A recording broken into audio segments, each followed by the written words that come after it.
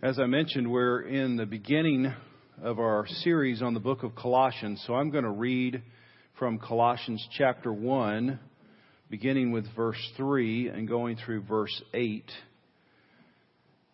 And I'm also going to read verse 13 and 14 in chapter 1. And then I'm going to read a couple of verses from chapter 4, verses 12 and 13. So Colossians 1, Colossians chapter 4. Let's stand together as we read God's Word. Colossians 1, verse 3, we always thank God, the Father of our Lord Jesus Christ, when we pray for you, since we have heard of your faith in Christ Jesus and of the love that you have for all the saints, because of the hope laid up for you in heaven. Of this you have heard before in the word of truth, the gospel, which has come to you, as indeed in the whole world it is bearing fruit and growing, as it also does among you, since the day you heard it and understood the grace of God in truth, just as you learned it from Epaphras, our beloved fellow servant. He is a faithful minister of Christ on your behalf, and has made known to us your love in the Spirit. Verse 13. He has delivered us from the domain of darkness and transferred us into the kingdom of His beloved Son, in whom we have the redemption, the forgiveness of sins. Chapter 4, verse 12. Epaphras, who is one of you, a servant of Christ Jesus, greets you, always struggling on your behalf in his prayers, that you may stand mature and fully assured in the will of God. For I bear him witness that he has worked hard for you and for those in Laodicea and Hierapolis. You may be seated, and let's take a moment to reflect together on God's Word.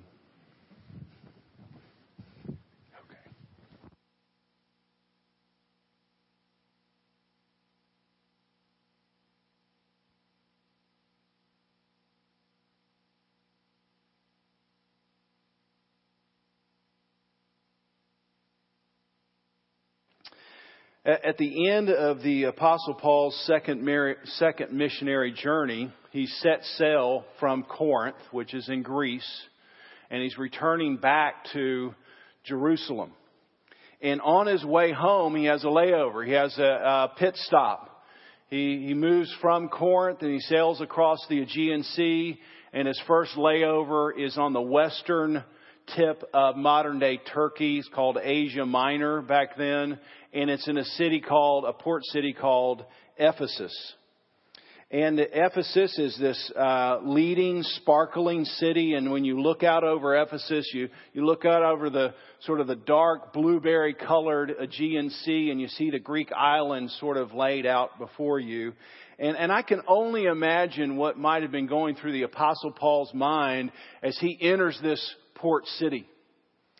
This leading city of the day, home to some 400,000 people, lots of tradesmen filled with tourists. But the city was dominated by one particular feature, and that was the temple that stood at the height and the center of the city, the Temple of Artemis, or the Temple of Diana. It's known as one of the 7 great wonders of the ancient world. And so as he stops in this port city and he pulls up to port and he looks out over the city, he sees the tourists, he sees the tradesmen, but he sees this temple 1.5 times the size of a football field, dominating the skyline. In the temple was made of 127 marble columns that held up this great marble roof, and each column 60 feet high. And in the center, inside the temple, was this multi-breasted female idol called Artemis, that everyone from around had come to worship. Outside is a large reflecting pool that makes the temple look twice the size of its normal size. And then hugging, circling the temple area are tourist shops, t-shirt shops, and prostitutes, all trying to make a sale, all trying to use what they have to get some money off the tourists, the religious tourists who are coming to visit this fertility goddess. Ephesus was also a world-class cultural city. It has a very famous amphitheater. Imagine this 2,000 years ago, this amphitheater. It had perfect sound, held 25,000 people. So they'd have these great plays, these great concerts there that 25,000 people from Ephesus or the surrounding area would come and listen or be entertained. But spiritually, Ephesus was a dark city. It was full of magic spells, crystals, secret sayings, sexual perversion, idol worship, greed.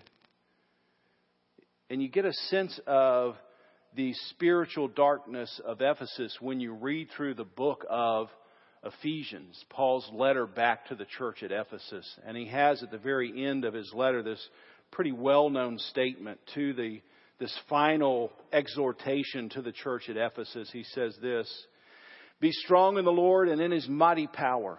Put on the full armor of God so that you can take your stand against the devil's schemes. For our struggle," now listen, with that cultural backdrop, "for our struggle is not against flesh and blood, but against rulers, authorities, powers of this dark world, and against the spiritual forces of evil in the heavenly realms." So that's Paul's final exhortation to the church that is at Ephesus. He understands that there's a spiritual darkness. There's a domain of darkness that rests over the city of Ephesus. And I can't imagine what this man must have felt as he pulled up to this port city. He sees that the domain doesn't just extend out over Ephesus. It extends out over the suburb cities: Smyrna, Philadelphia, Laodicea, and Colossae. All neighboring cities that sort of ring this port city have this spiritual domain that extends over them. And so with all these forces at work in this one city, all the financial forces, all the spiritual forces, all the cultural forces at work, into this nexus or this intersection walks one man, armed with the gospel. So you have all these powerful influences, and God's saying, I'm going to send one man armed with the gospel into this city. He's a Jewish man, and he steps outside of his culture into the heart of the Gentile territory. He's a Middle Eastern man, and he has to step outside of his nationality. He has to step outside of his ethnicity, and he has to step into this Asian context. He's a man from Jerusalem. And in Jerusalem, at the city center of Jerusalem, at the highest point of Jerusalem, is also a temple. And in that temple is a seat, the mercy seat, where the God who's got a name, Yahweh, resides. And now he's moving away from that city, and he's moving into another city who at its center has a temple. And inside that temple is a goddess, a fertility goddess, who is apparently supposed to bring life. Her name is Artemis or Diana. So just imagine you being that person, coming out of that sort of cultural context and intersecting this particular city. It must have been completely overwhelming. Yet this is the pattern. This is one of the main points that last week and this week. This is the pattern of discipleship. This is the pattern of disciple making. It's one person armed with the gospel who is surrounded by their own context, and they're willing to step out of their context, out of their ethnicity, out of their nationality, out of all their heritage, and step into a nexus, a center, an intersection of all kinds of forces at work.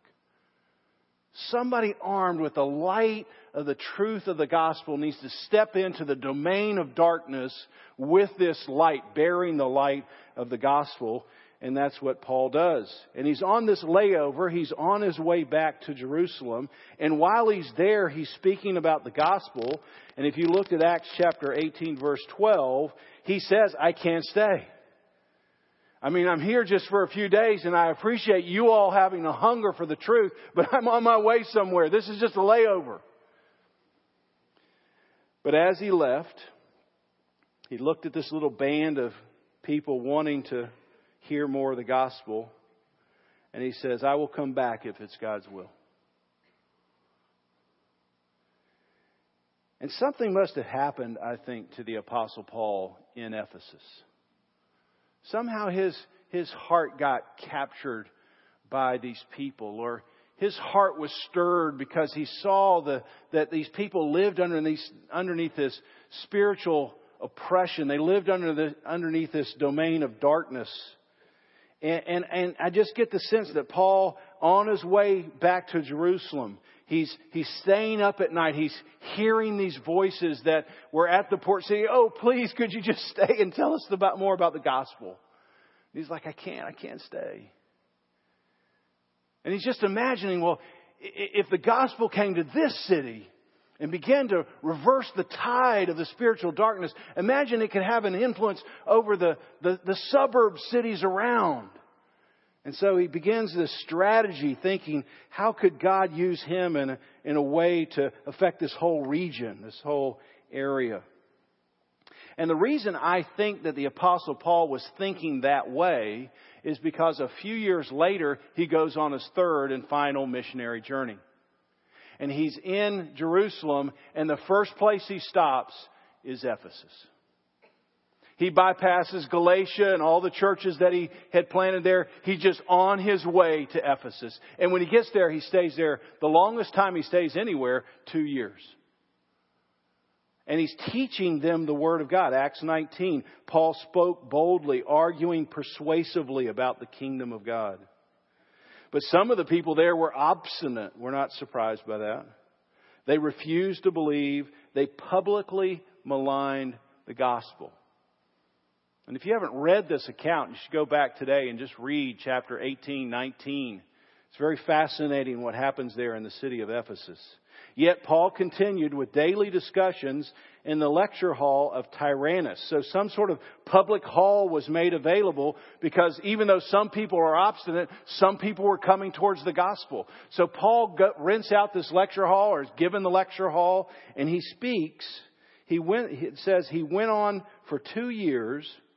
He's speaking every day in the lunch hour for 2 years, so that all the Jews and Greeks who lived in the province of Asia, all the Jews and Greeks who lived in the province of Asia heard the word of the Lord. So this one man comes back. He's preaching for 2 years. And the reverse of the spiritual darkness just begins to happen. Not just over Ephesus, but these surrounding suburb cities. During this 2-year period, somewhere during this 2-year period, most scholars believe that sitting in the audience is this man. He's being transformed by the teaching. He's coming to Paul's congregation. This is something he hasn't heard. He himself is being transformed by the power of the gospel. He's being delivered out of the domain of darkness, and he's brought into the kingdom of God. And he's a man from one of these suburb cities. And his name is Epaphras. And he's from one of these suburb cities called Colossae. And so this man, Epaphras, is sitting underneath the teaching of Paul. He's being transformed by the teaching. And this transformation leads to him wanting to touch the world. Hey, I've heard this teaching. I've been transformed. I've been rescued out of darkness. I've been brought into the kingdom of God. And just the immediate impetus of his soul is to say, I've got to tell somebody else about this. And not surprisingly, he wants to go back to his hometown. I got my family. I got my friends. They haven't heard about this.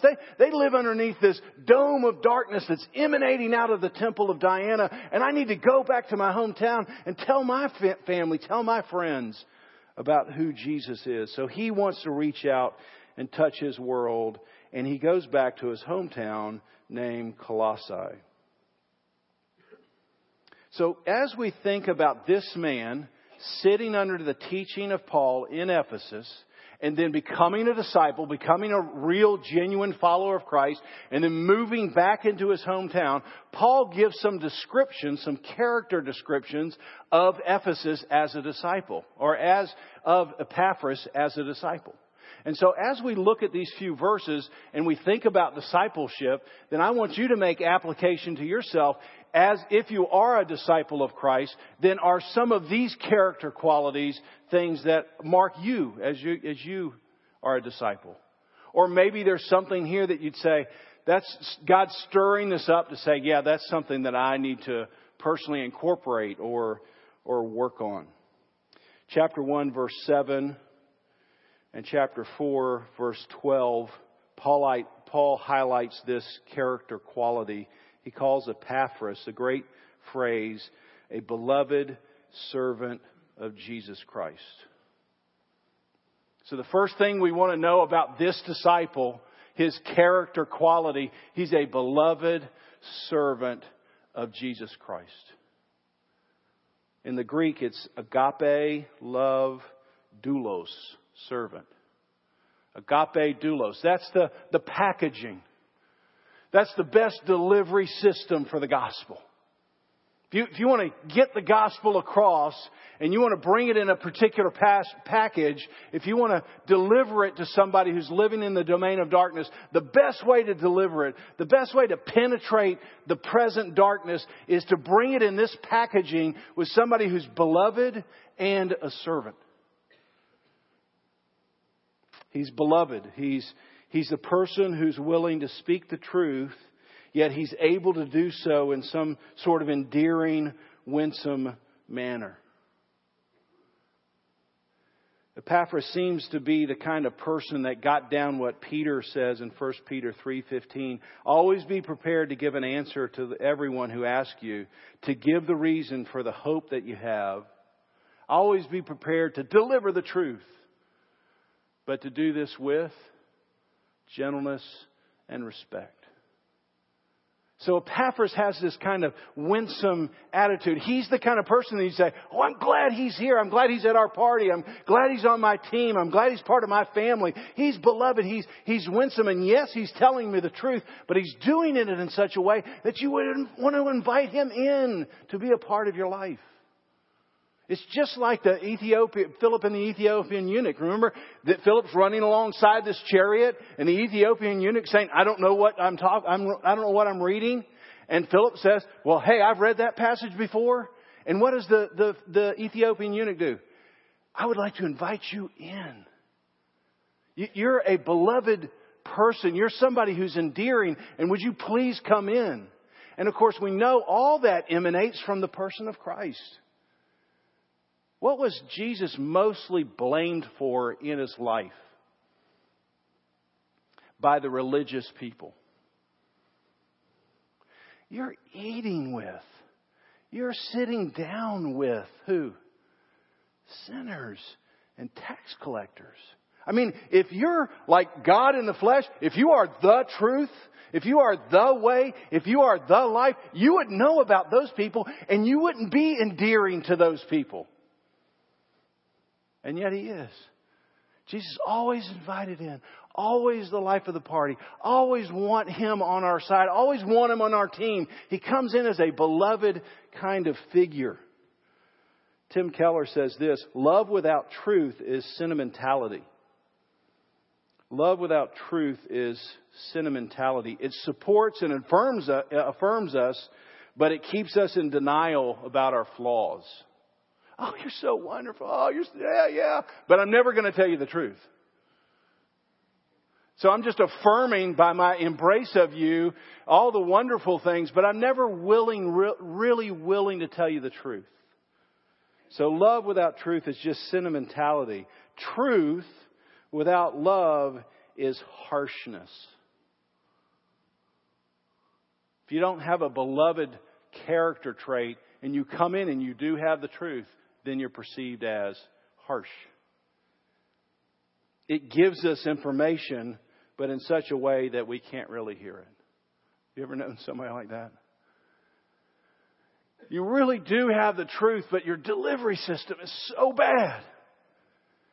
It's so harsh. It's so cold that I just can't hear you because I can't, you're not embracing in any way. You're not in any way beloved. So here Epaphras puts these two character traits. He's a beloved person. He has the truth. He's delivering the truth, but he's doing that with an endearing quality to his character. Secondly, he's a servant of Jesus Christ. He's a beloved servant of Jesus Christ. Epaphras had abandoned the anxiety of trying to get noticed in this world. Epaphras had abandoned the anxiety of trying to get noticed in this world. He wasn't trying to get noticed anymore. He was trying to get Jesus noticed. I've moved away from trying to get myself promoted and myself known to getting Jesus known. There's a business book that recently came out. It's called Platform. It's probably a good business book. Subtitle, Getting Noticed in a Busy World. So you have a product, you're a salesperson, you're a personality, whatever it is, and you need to build a platform so that you can stand on that platform and you can be noticed above all the noise, all the competition in the world. How do you do that? And this business book helps you understand how to do that. And like I said, it's probably a good business book, but for Epaphras, who's a servant, he's not focused on building a platform, but being a platform. He's just going to say, I'm going to be a platform and I'm going to hoist Jesus up on me so that when you walk away from whatever I've done, whatever way I've delivered the gospel, you're going to remember Jesus. How many of you have been to a concert? How many of you have been to a concert? You've been to some kind of concert? Yep. Do you remember what a platform that concert had? No, you probably can't even remember the platform at all. You remember the star on the stage. I saw Bruce Springsteen. I did. I saw him. I was a long way away, but I saw him. I saw Michael Jackson. I was like, awesome. I'm up there rocking it out. I don't remember anything about the stage. I remember seeing the star. And that's what Epaphras was. He's just staging. He's trying to lift up Jesus, trying to make Jesus great. That's his whole life. He doesn't care anything about people noticing him. He's done with the anxiety of trying to get noticed in this world. And that might be the one thing somebody here needs to hear. You spend your whole life just trying to build yourself up, build a resume. You're a high school student, you got to get a resume. You're a college senior, you got to get a resume together. You got to build yourself up so you look better than everybody else. So when you apply to the job or apply to the school, you get noticed above a busy world. Epaphras is a servant of Jesus Christ, and he spends his life trying to get Jesus noticed. He's a beloved servant. What a great description of a disciple. I love this next character combination. Chapter 1, verse 8, chapter 4, verse 13. He's a faithful minister. He has worked hard for you. He's a faithful minister, and he's worked hard for you. He's a faithful minister. He has reached out. He has a firm grip, a faithful grip, an unwavering grip on the gospel. I am going to be a faithful minister of the gospel. I live in a place that has opposition. We already heard about that. I'm going to go back to a place that has opposition. Maybe it's my family. Maybe it's my friends. Maybe it's people in the town. They're not going to receive the light of the glory of God. But I'm going to be a faithful minister. No matter what they say, no matter what they do, I'm going to hold on to Jesus as the way, the truth, and the life. I'm going to keep proclaiming the gospel that in Jesus you come out of darkness and into the kingdom of God. I'm going to hold on to that no matter what. He's a faithful minister. And yet he's working hard. He's stretching out his other hand. And in the working hard, that phrase in the Greek is agonize or in great pain. He's stretching through the great pain of the culture, and he's willing to hold on to these people. And he's saying, God, I want to be like a bridge. I want to be reaching into the life of my friend, of my family, of my city, of my school. I want to hold on to them firmly without ever letting go of the gospel. He wants to be that bridge that God can use to travel people across from the domain of darkness and into the kingdom of light. And do you see the way he lives his life? Demonstrates who he lives for. The God-man who held on to God and would never let go, no matter what the cost. And yet in great pain, stretch out and reach to a world in darkness. He's a faithful minister. He's at pain, stretching out for you. The way Epaphras lives his life is an expression of the gospel. Well, that's a little bit about who Epaphras is. Now let's just take notice of two things that he does. Number one, he's a teacher. Chapter 1, verse 5 and through 7, you see these phrases. You have heard the word of truth. Obviously, they've heard it from Epaphras. Paul's writing this letter to Colossae. He's saying, I know Epaphras is one of you, and I know the gospel came to you through this man. You've heard the word of truth. You've heard and understood the grace of God in truth. And just as you learned it from Epaphras. So the big takeaway, I mean, there's lots of things I could say here, but the big takeaway I want you to have in this particular point that Epaphras is the teacher is Epaphras spent maybe 2 years at the foot or in the congregation of the Apostle Paul. Let's just say the first day Paul comes, Epaphras is there. He's doing some business, whatever the case may be. He's moved to Ephesus. And maybe for 2 years, he sat in Christ Community Church, Ephesus. But he didn't stay there longer. I mean, he wasn't there. He didn't hear from the Apostle Paul longer than 2 years because then the Apostle Paul left and he went somewhere else. So maybe 2 years Epaphras was there hearing this teaching, having a transformed life. And then he takes the gospel and he runs alongside the people in his own hometown. He begins to live alongside them in a beloved servant-like way. And the Apostle Paul never visited Colossae as far as we know. Yet you see the distribution of the gospel isn't based on professional people. It's based on faithful people. The distribution of the gospel isn't based on some professional person. It's based on just faithful people. People who've really been transformed by God.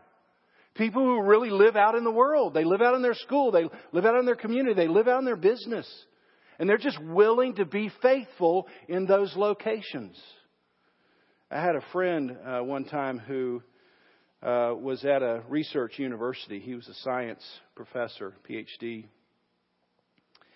And we were talking one time, and at that point I was in Young Life. I was doing ministry with high school students, and I was a minister of the gospel, and just a kind of a jovial kind of conversation. He said, Paul, you know, the guys in my science department, they wouldn't even give you a hearing. I looked at him and said, as far as I'm concerned, or I can tell, I'm not called to your science department. Guess who is? You. I'm not called to your science department. I'm not asking you to go to New Hanover High School with me today. That's where I'm called. You're called because you're a Christian to live out your faith, holding on firmly in a very difficult place, a university research department of science, and reaching out, stretching out, and proclaiming the truth and loving the people that you're around. You're called to do that, not me. You see, there's so many people that you're going to intersect with, I'm never going to intersect with. There's so many places in the city that you're going to go, I'm never going to go those places.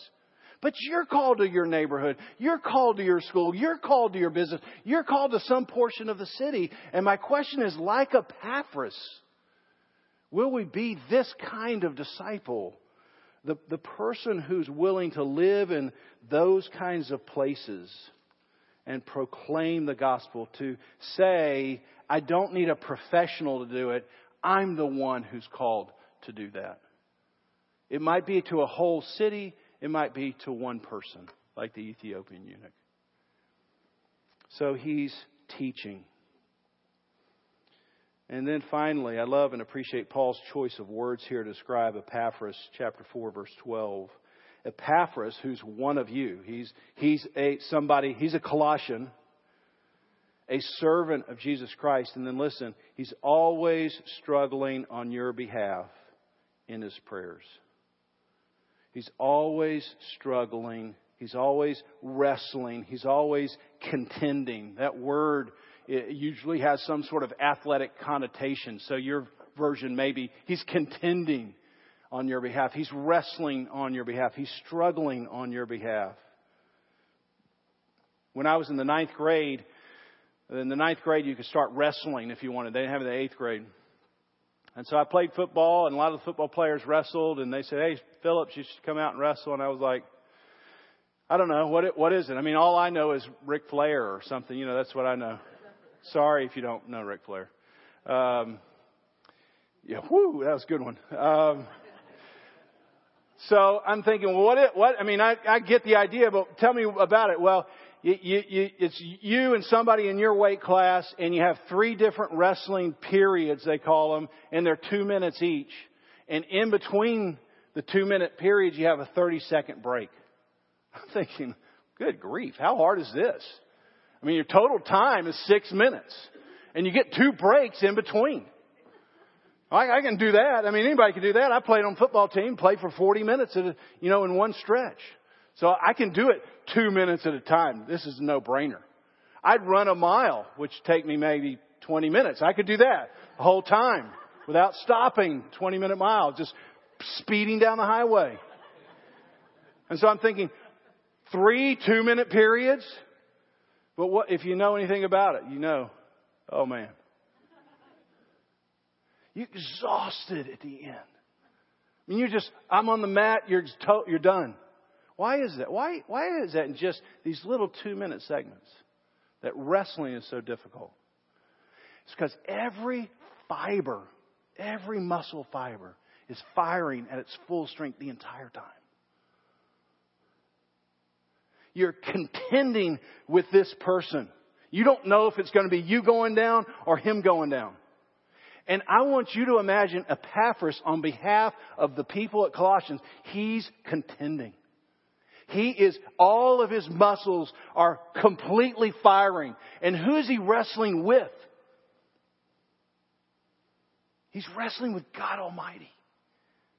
He's saying, God, I want you to move on behalf of my friends, on my family. I'm going to keep holding on to you and do everything I can to get you to move somehow to rescue these people from the domain of darkness into the spiritual, into the realm of God, into light. And I'm going to wrestle. I'm going to use all of my strength to bring you before God the Father who can change your life. What a great discipleship characteristic. So when he's done praying, Epaphras is spent. He's on the mat. I don't have any more energy. I've wrestled with God for my friends, for my family.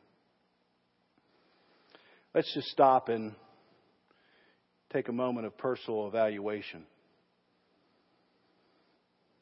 First of all, are you verbally thankful for people who have served as an Epaphras to you? Imagine the joy that Epaphras got when he takes this letter back to his hometown. And the first thing is, let's think about how great Epaphras is. He's like, wow, I'm just a platform. But the Apostle Paul is affirming this person and what he's done for these people. And so somebody has been that to you. Have you verbally expressed, I'm just so thankful that you were that person? That you wrestled with God on my behalf. And the flip side of that question, who are you an Epaphras for? If you're a disciple, you're called to be an Epaphras for somebody. Maybe one person, maybe a city. But you're called to wrestle with God for this person. Who is that? Or have you believed the lie that's just the professional? I mean, as soon as the evangelist comes to town, I'll bring my friends. Try to get them to come to church and hear the preacher. But you don't think it's your responsibility. You think it's really somebody else's responsibility. And God's saying, no, I want you to be that person. I want you to go into life and say, I'm going to hold on to Jesus. I'm going to hold on to you. And we're going to read the Bible together. Finally, just about your character traits. Are you a beloved servant of Christ? Are you trying to get on the platform? Are you trying to be the platform? Are you winsome in the way you come alongside? Are you willing to say the truth, but do it in love? Are you wrestling? Are you contending? Are you struggling with somebody, with God, for somebody else? Or is it just, I'm driving around and, Lord, I'm on the help side. I need you. Okay, hold on. And you're not really engaged. Your prayer life at the end, you wouldn't say, I'm exhausted, I'm spent. Let's pray together. Heavenly Father, this is such a great saint, Epaphras. Most people don't know who he is. Gets very little time here in this book. But he's done something so significant. And his life is a witness to our lives here 2,000 years later. We know people who live in the domain of darkness. There is a spiritual darkness that is invading our own culture and community. And you've called us to begin to intersect these places where all kinds of spiritual forces are at work. And to fight, not like against flesh and blood, but against rulers, powers, principalities. Lord, I pray for your disciples here that they would take seriously the call, the commitment to be a follower of Jesus. And whatever that means for them, whatever you wanted them to hear today, beloved servant, wrestler, contender, teacher, faithful minister, stretching out at great pains for other people. Would you solidify that in every heart and every soul? We pray in Jesus' name. Amen.